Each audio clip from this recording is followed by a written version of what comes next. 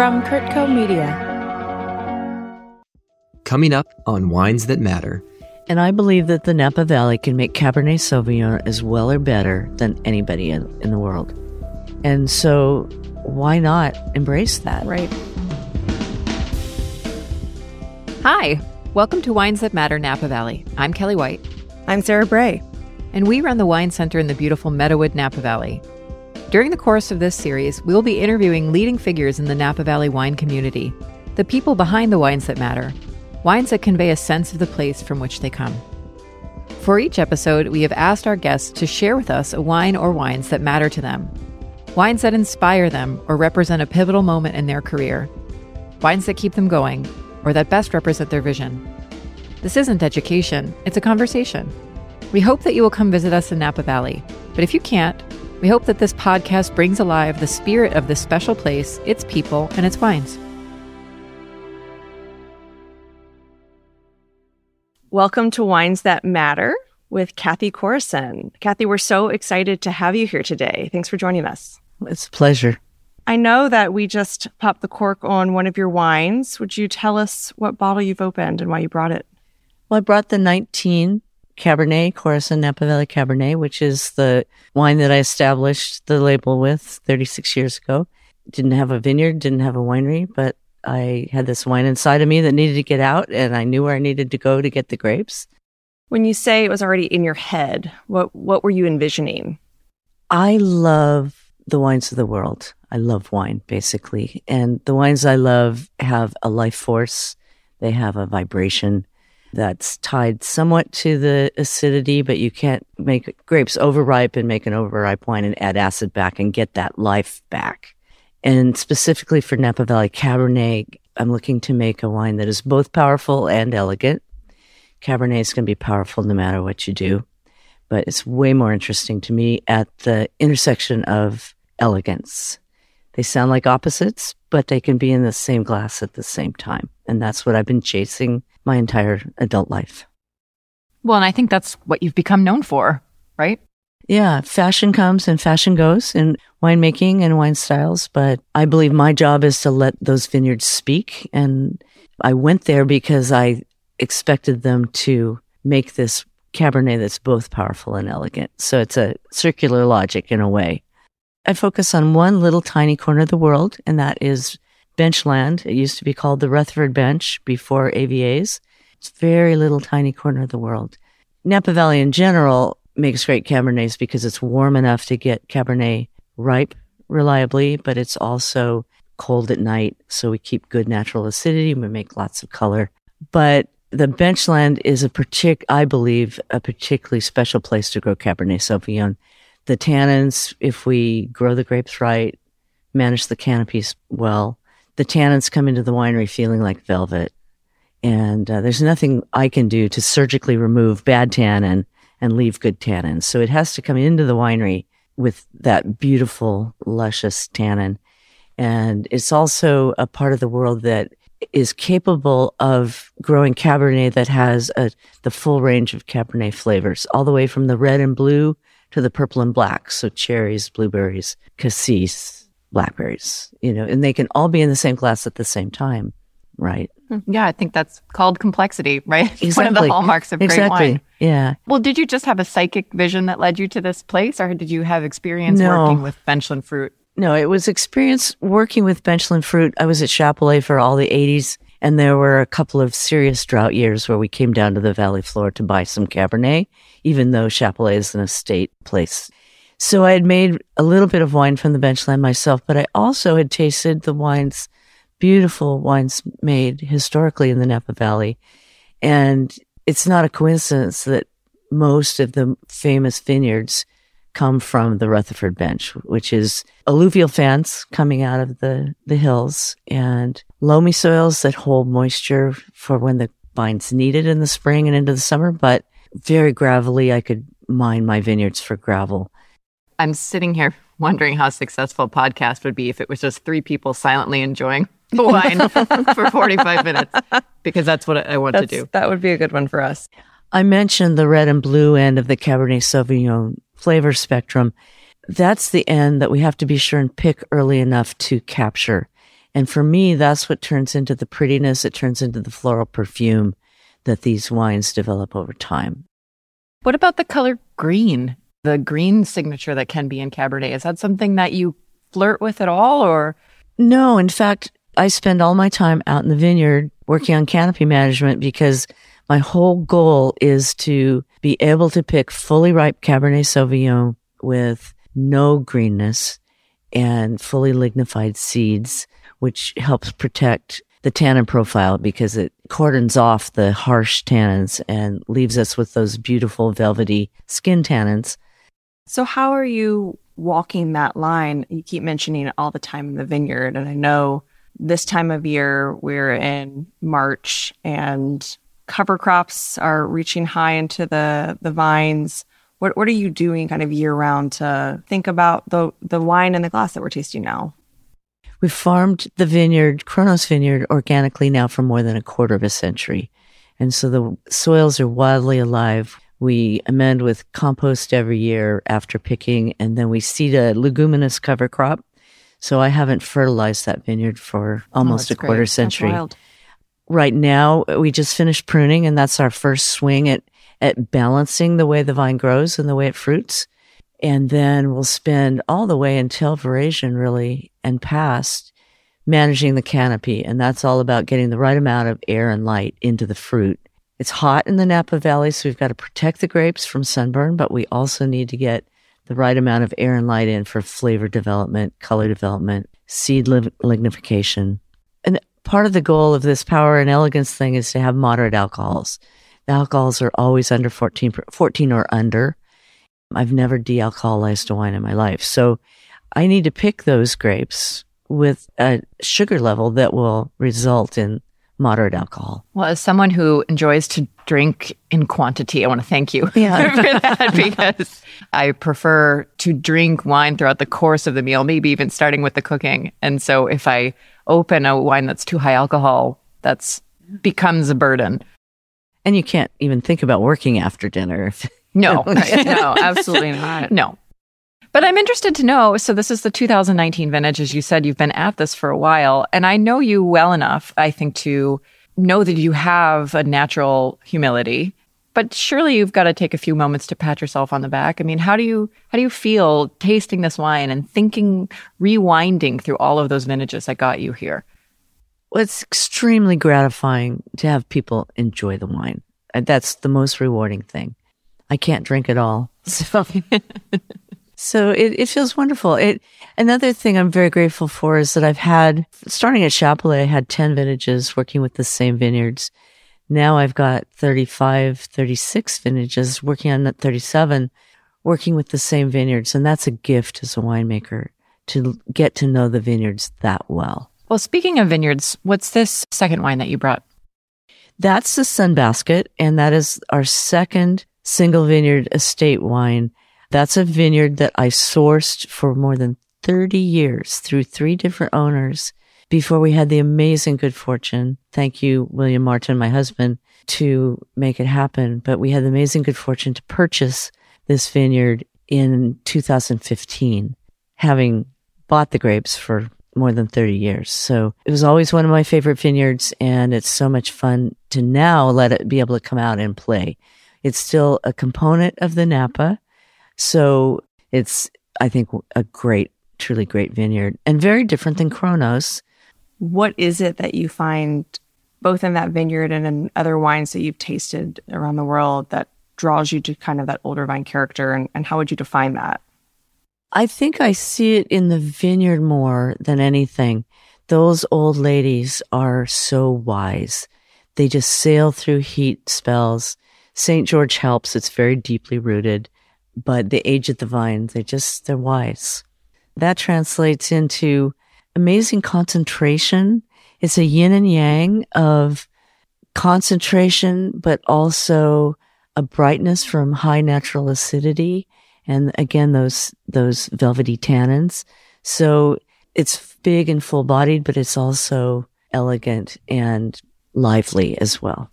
That's a very interesting dance that we do here. This idea of that old vines have wisdom, that they potentially are more set up to survive climate chaos, and yet their production decreases, which makes them less attractive to accountants. Oh, quarterly statement. Yeah. Yeah, I never got that memo. Well, I think, you have such an incredible career and resume, and I'd love to hear you talk about your journey through wine, but I'm interested in what happens when you leave the winery at night. What's your relationship with these wines? Are you opening these wines every night for dinner? What are you eating? Are you sharing them with your daughters? Well, first of all, I can't imagine dinner without wine. But I don't drink our wines at home because my winemaking is very much informed by the wines of the world, and it continues to be. I finally made it to La Paulée in New York last week, and people say, "What are you doing here?" And there's no question in my mind that the wines of Burgundy inform my winemaking. Not the same flavors, but if you're talking about intensity, if you're talking about aromatics, if you're talking about natural acidity, Life force. brightness, life force. There's so many wines that I need to taste that I can't get to them all. And in fact, I'm very fortunate that for as long as we've been married, and it's now more than 30 years, William pulls a bottle of wine blind for me every night. Oh, that's It's amazing. made me a much better taster. There are 4 questions. It's what's the variety? Where did it come from? What's the vintage? And do you like it? And then it's revealed. And how do you do? How do you score? Well, anybody that's been around blind tasting knows how hard that is to do, Yeah. but I do pretty well. So is wine a passion that you and your husband share? Absolutely. He loved wine and food before we met. Can you tell the story of how you did meet? We met in Boston. I was selling my very first wine in 1990, and I had been to the Oregon Shakespeare Festival the summer prior and took a week-long course that was mostly school teachers were the students, and most of them were quite a bit older than I was. This was a long time ago. And I met the only other young person, Connie, and she taught theater and literature at the high school level in Boston. And she and William were housemates. I was selling my very first vintage, and it wouldn't be like me to stay in somebody's house, except that it was on my own nickel for the first time. This travel. Difference. And so I stayed in their third bedroom, and that's where I met William. And Connie was involved in opening a community theater production that weekend and couldn't spend much time with me. And she's not a food and wine person. But William, on the other hand, had already loved food and wine and knew the restaurants of Boston. And You got a companion. yeah. I haven't been in the upstairs of your winery in a while, but I remember going there years ago, honestly, maybe a decade ago, and seeing a little stage and some decorations.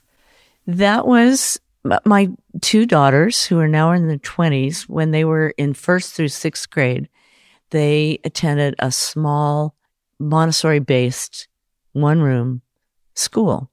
And for the years they were in that school, all their productions were done up there. We turned it into a stage, and because there's a little bit of a rise.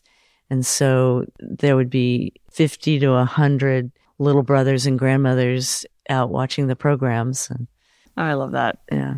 Well, you've mentioned your daughters now in their 20s. Are they expressing any interest in joining you in the business? Much to our delight and surprise, the summer of 2019, William had got up the guts to ask them if they might be interested in coming into the business sometime in the next 10 years or so. He was trying to keep it gentle.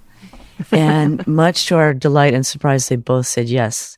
This is before Wow. COVID. This is the vintage that we're having now, too. So that's Exactly. quite special. Exactly. They were in New York City when the pandemic hit, and they bailed in March of 2020, came home, and they've been working at the winery ever since. One of them, the younger, Grace, is now working full-time for the winery and has been for the last 3 years. As somebody that cares about Napa Valley, it makes me very emotional to hear that your daughters might take over, because I think you'll probably, hopefully agree with me, but it's already such a feat to establish a successful small winery in Napa Valley. To keep it going for more than one generation is almost extraordinary now. I'm holding my breath, but I'm very, very hopeful and excited about it. Cheers to that. Yeah, Yeah. chin chin. And I love the 19s. It was a nearly perfect vintage. There wasn't a single day over 100 degrees from veraison to picking, and it was so long and cool that we picked 2 weeks later than average. Fabulous natural acidity, inky color, amazing aromatics already. I have to say, you are one of the only people that I've spoken to about vintage variation and characteristics in Napa Valley that said something. You said something a long time ago that really impacted me, where you had mentioned that when winemakers talk about a vintage, they focus on the heat spikes or the heat events. And for you, the cold snaps and the daily evening temperatures were as significant.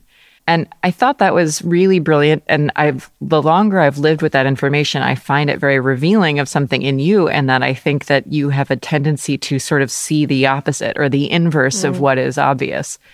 And that's what makes your wine so subtle and compelling, I think. My favorite vintages are always the longest, coolest, as long as they get ripe at the end. And frankly, they always do and have, even in 2011. I think it's our European heritage that makes ripening so important, because historically, a lot of the fine wine growing regions of Europe were kind of marginal. In Bordeaux, they couldn't always get Cabernet Sauvignon ripe. So I think we kind of brought that with us, the riper the better, when here in the Napa Valley, that's not true for me. It's very easy to get too ripe here. Kelly and I talk a lot about this concept of maybe looking for the same kind of goal, this balance, this life force in a wine, but because you're working in a different climate, you have to make different kinds of decisions in the vineyard and the winery to achieve the same sort of end, because you're working with riper fruit and all these other conditions. So many times winemakers from the Napa Valley have gone over to France, Bordeaux specifically. They come back with a beret on their head, and then they do exactly what they saw in Bordeaux. There's nothing similar about Bordeaux, except we can both generally get Cabernet Sauvignon ripe and make really good world-class wines out of it.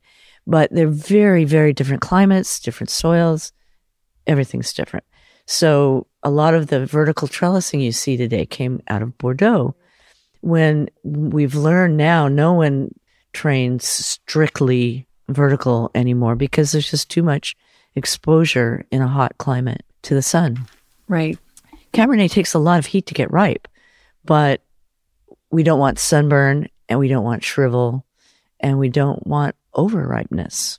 Honestly, the California wine industry and Napa Valley wine industry is mature now. Not just since the 1960s when it got back on its feet, but going way back to the earliest days in the late 1800s. And I think that we would all be really well serviced to sort of decouple from Europe a bit, not just in the way that we approach the farming like you were discussing, but also in the way we describe the wines. Totally agree. When I was buying at press, I would have producers come in to sell me wine, and this used to drive me crazy, especially with Chardonnay. A lot of times they would say, this is my Burgundian style Chardonnay. And I would say, okay, well, what does that mean? And it could mean anything from that was their more lower alcohol restrained style, earlier pick.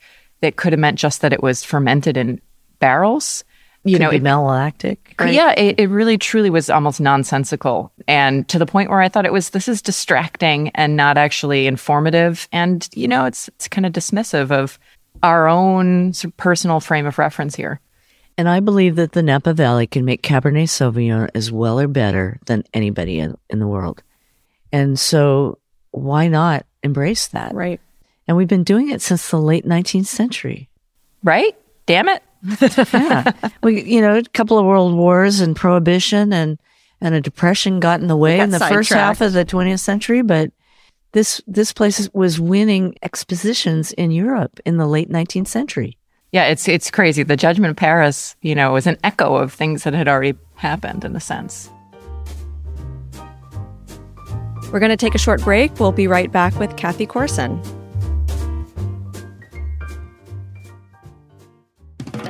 If you love great food and you love travel, you have got to check out the brand new MasterChefs miniseries of Travel That Matters. From Michelin-starred restaurants in Provence to strip mall Szechuan restaurants in LA and mole in the mercados of Oaxaca, No one knows the top culinary destinations and secret spots like the world's best chefs. Yes, chef. Eat your way around the world with Top Chef alum Gregory Gourdet. I just love big, bold, spicy, dynamic food, and the food of Thailand has that all for me. Traveled through the mountain towns of Italy with Chop Judge Amanda Freitag. Yes, it's all under the umbrella of Italy, but it's so different everywhere you go. Crisscrossed the globe with Iron Chef Marcus Samuelsson. It would remind me of being in Sweden, but I was in awe. I was hooked. I was like, this is going to be a major part of my life. Hit the follow button and pack your appetite because the Travel That Matters MasterChef series is taking off soon.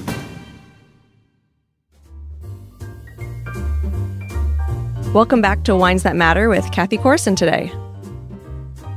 Do you have certain areas in the world that you find your husband pulling out of the cellar more often than not because you have a lot of them? I have been on a Barolo Jag Oof. for... I'll come over anytime.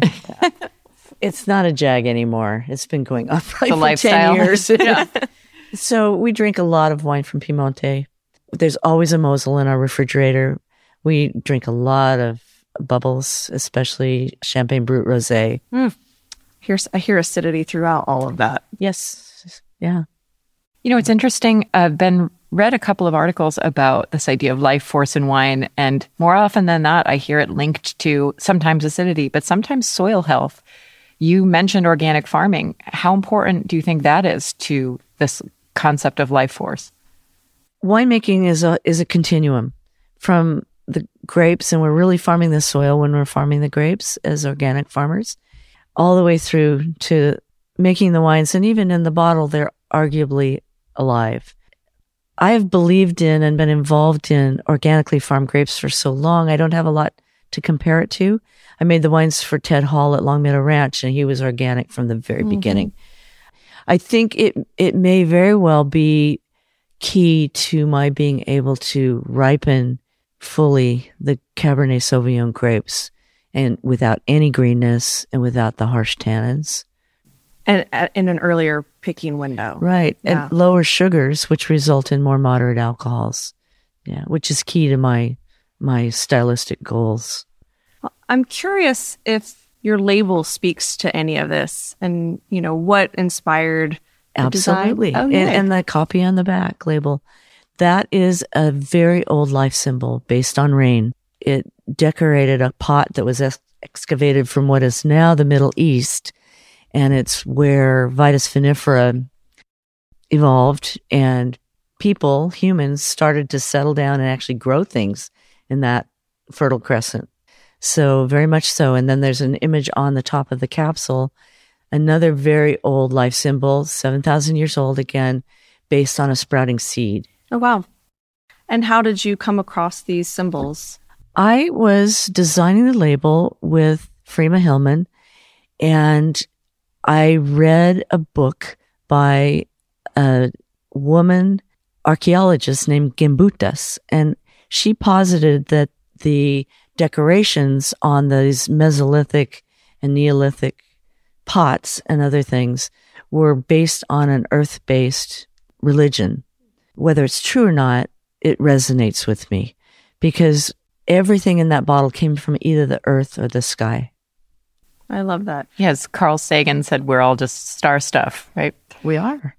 And we don't add anything. We crush grapes, a living organism, turns it into wine.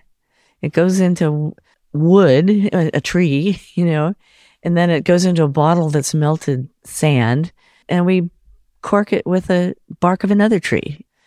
All of the nutrients are made available to the vines by the life in the soils. So after 26 or so years of organic farming, those soils are just teeming with life. Wonderful. Well, let's talk a little bit about the sunbasket that's in our glass, because we asked you specifically to bring wines that inspire you. And we've talked a little bit about this, but tell me why you brought this vineyard, this vintage. Well, the 19s are current. And I think I already mentioned, I think it was a nearly perfect vintage. And I love the wines. They're relatively forward at this stage. Even though they're just released, they're very accessible. Although they're going to be very long-lived, like all the vintages, they'll be at least 30-year wines, probably 40 or 50. I brought the Sunbasket because the Sunbasket I mentioned leans more toward the brighter end of the fruit spectrum, so the cherries and blueberries, and it tends to be a little more fruit-driven, perhaps. And we hold the Kronos another whole year before we release it. Oh. It leans more in the purple and black end of things. It's more, I often call it brooding. Mm-hmm. I love the Sunbasket, but it shows really nicely early. Just also the acidity. We keep talking about it, but it's mouthwatering. I wish we had food at this table with us. Well, that's one of my missions, is to keep the table in table wine. Yeah. Oh, I That's love wonderful. that. That's wonderful. Is that on a T-shirt yet? Yeah, What's happening? It with should that? be. Yeah. Little Corison logo on the sleeve. That sounds great. Bless you. Is there any particular history to this vineyard? I know it's only been yours for a couple of years, although you've been working with it for much longer, but... We've just been looking into that. And back in the 19th century, when they first started to grow grapes in the Napa Valley, that area was called Vineland. Oh. And St. Helena has always been the center of winemaking. It's where the Wine Tech group started way back with Andrei Chelichev. And it's not called Sunny St. Helena for nothing. It's really good at getting Cabernet Sauvignon ripe. Right. So there is a long history. It was planted in 1971 by Leo Nachbauer, and the Nachbauers own that piece from the late 19th century. The house was built, I think, in 1910. It was probably prunes at one point, and has been prunes, grapes, and walnuts for way more than 100 years. And what caused the family to finally sell to you? They actually didn't sell to us, and I don't know why, but they sold it to a gentleman in Bordeaux. Oh. There was an intermediate owner that we bought it from. But luckily for us, when we were in escrow, Leo Nachbauer was still alive, and he lived around the corner, and we interviewed him. And he was born in that house. He planted the vineyard Oh my gosh. in 1971. that's amazing. He's the reason we know it's St. George rootstock, and we know when it was planted because he planted it. And he grew up in that house and always sold the grapes. So I don't really know why the Nachbauer family sold it, but the gentleman from France, that property was the very first piece in the Napa Valley denied a use permit. Oh, wow. Because they were going to knock down the old house. They were going to have water treatment ponds in the back. They were going to have 100 parking places. All they cared about was the frontage, the highway frontage. And the neighbors and the county shut them down. And literally, it was the very first application ever denied a use permit. So they put it on the market and took their ball and went home, charging way too much money for it. And at the time, it was on the market for 8 years. Wow. That would never happen today. No. When it was originally put up for sale, we weren't in the market. I didn't think I would ever own a vineyard or have a winery. But there came a time when my brand was mature. We were selling what we made, and we were debt-free. And so William set off looking for Bale Gravelly Loam between Rutherford and St. Helena on the bench. I don't ask for much. And lo and behold, it turns out that property is Bale Gravelly Loam, and we were told it was AXR 1 and would need replanting. We were told the house was condemned, and so that sounded like bare land to us. Yeah. So we put in a bare land price, just on a wish and a prayer, and we're amazed when we were talking turkey within a week. You're talking about Kronos. I'm talking about Kronos Vineyard. Okay. That's where we built the winery. Right. Kronos Vineyard was already there and already pretty old. What about the Sunbasket Vineyard? What was the family that owned that? That's been owned by 3 different owners since I started to source those grapes 30 years ago. So it's a complete miracle that we were able to buy it 30 years later. So it's been in every Corison Cabernet, but I didn't own the vineyard. Now we own it, I farm it, and it's single vineyard bottled. When you started Corison, you had no winery, you had no land. How many years of just bootstrapping it did you do before you were able to purchase that property that's not your home? Well, we purchased it in 1995, but I was still making wine as a custom client in other people's wineries. We built the winery, breaking ground in 1999, and I don't think the contractors believed us until we drove up with the grapes, but we made wine there in 1999. Wow. No roof, no walls, no permanent power. It was crazy. Generator? A very big diesel generator that was supposed to be there for 3 weeks, but it turned into more like 3 months. It was a very long, cool season. It got very cold. There was no roof. So to get the wines to go through malolactic in the barrel room, William wrapped the entire barrel room in plastic, and we ran propane heaters in there to get the malolactics to go. My eyebrows just shot up. That's incredible. And did you also go out there at night to spoon the barrels and cuddle them and keep them warm? Yes. That's why 99 tastes so good. Exactly. It's a fabulous finish. Another really long, cool one. Luckily, because the grapes came in weeks later, they give us a little more of a chance.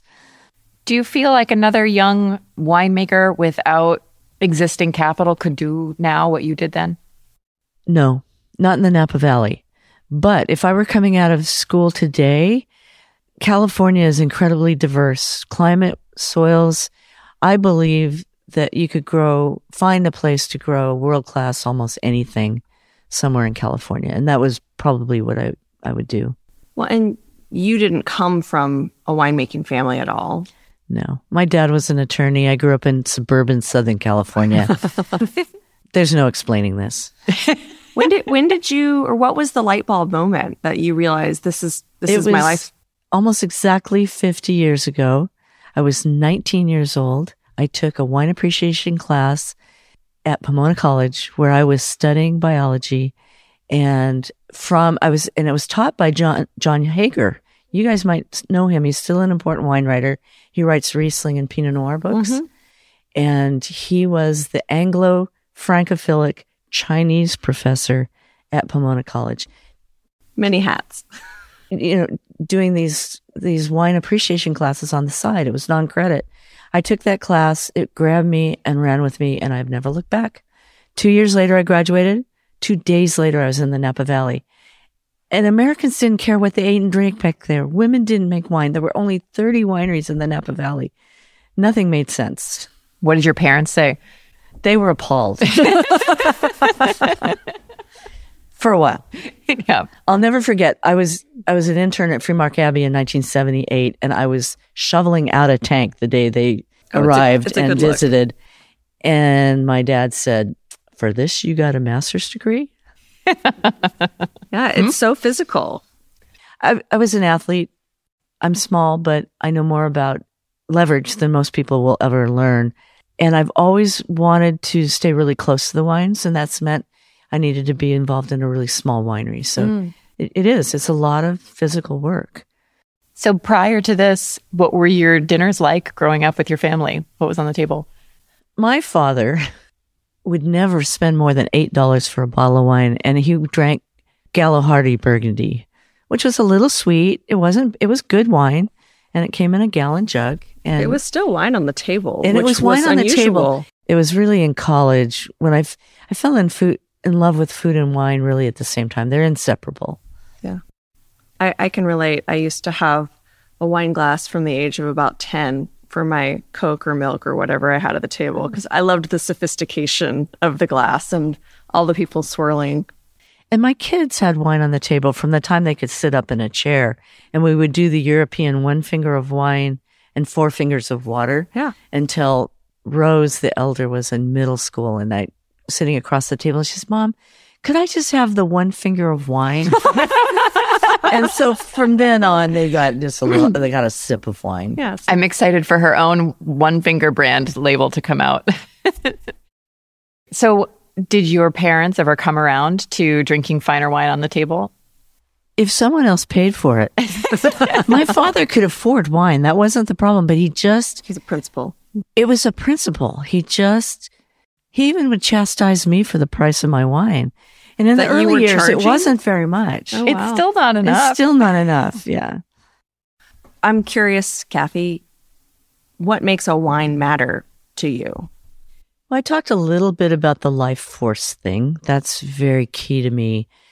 But on top of it being delicious and you share it with friends and family and it makes food taste better and vice versa, it's a whole series of living systems that conspire to what's in the glass. And to me, that is very affirming and very rooting. I think the wines of the world that I love speak of both time and place. And wine is rare in the ability to speak of both time and place. And then if it's age-worthy, to go forward into time, still speaking of time and place. It's pretty magic. It's a little time capsule to thought processes and the person who made it, the trends that were happening, the health of the ecosystem. And it opens up all these doors to think about these topics in an interconnected way. It's really beautiful. Fine wine makes you think, makes you feel. And what are some of the wines that matter to you? We've talked a lot about the Napa Valley, quite obviously. Oh, some of my favorites are, I love the wines of Piemonte, Barolo specifically, Barbaresco as well. Again, I love them for their weight. They're powerful, but they're also elegant. They're not big wines. They have good natural acidity. They have a nicely grippy tannin. They're aromatic, all the things I love. Anywhere you look in the world, there are beautiful wines made. There's always a Mosel in our refrigerator, preferably a GG or a Cabernet. I was going to ask, because the GG sort of has that same thing that you're talking about, that complexity and tension. Dry and tart, but yin and yang of being full-bodied but light and bright at the same time, which they sound like opposites, but they can be in the same glass at the same time. So Champagne Brut Rosé, same thing. I'd say Corison Napa Valley has a lot of those characteristics well, too. I hope so. Yeah. Yeah, that's what I've been working on. How many years have you lived in Napa Valley, and what has made you really want to stay here and make wine here? Well, I moved here 48 years ago, and I stay here because I believe we can make some of the best Cabernet Sauvignon in the world. And it's beautiful. I pinch myself. I'm curious, what made you decide that Cabernet was going to be your grape? Because that's the focus of Corison. I make Cabernet Sauvignon because I'm in the Napa Valley. Period. So Napa came first, Cabernet came first. second. And when I graduated from college 48 years ago, all the other regions in California were either just emerging or hadn't even started. So the choice was Sonoma or Napa. And at the time, Sonoma had been around longer, but there was more energy over here. There was more going on. It was exploding here in Napa. So right now in your tasting room, you're very generously pouring your 1999 Kronos for at least a few guests. Can you tell us a little bit about how your wines age and why you're showing that right now?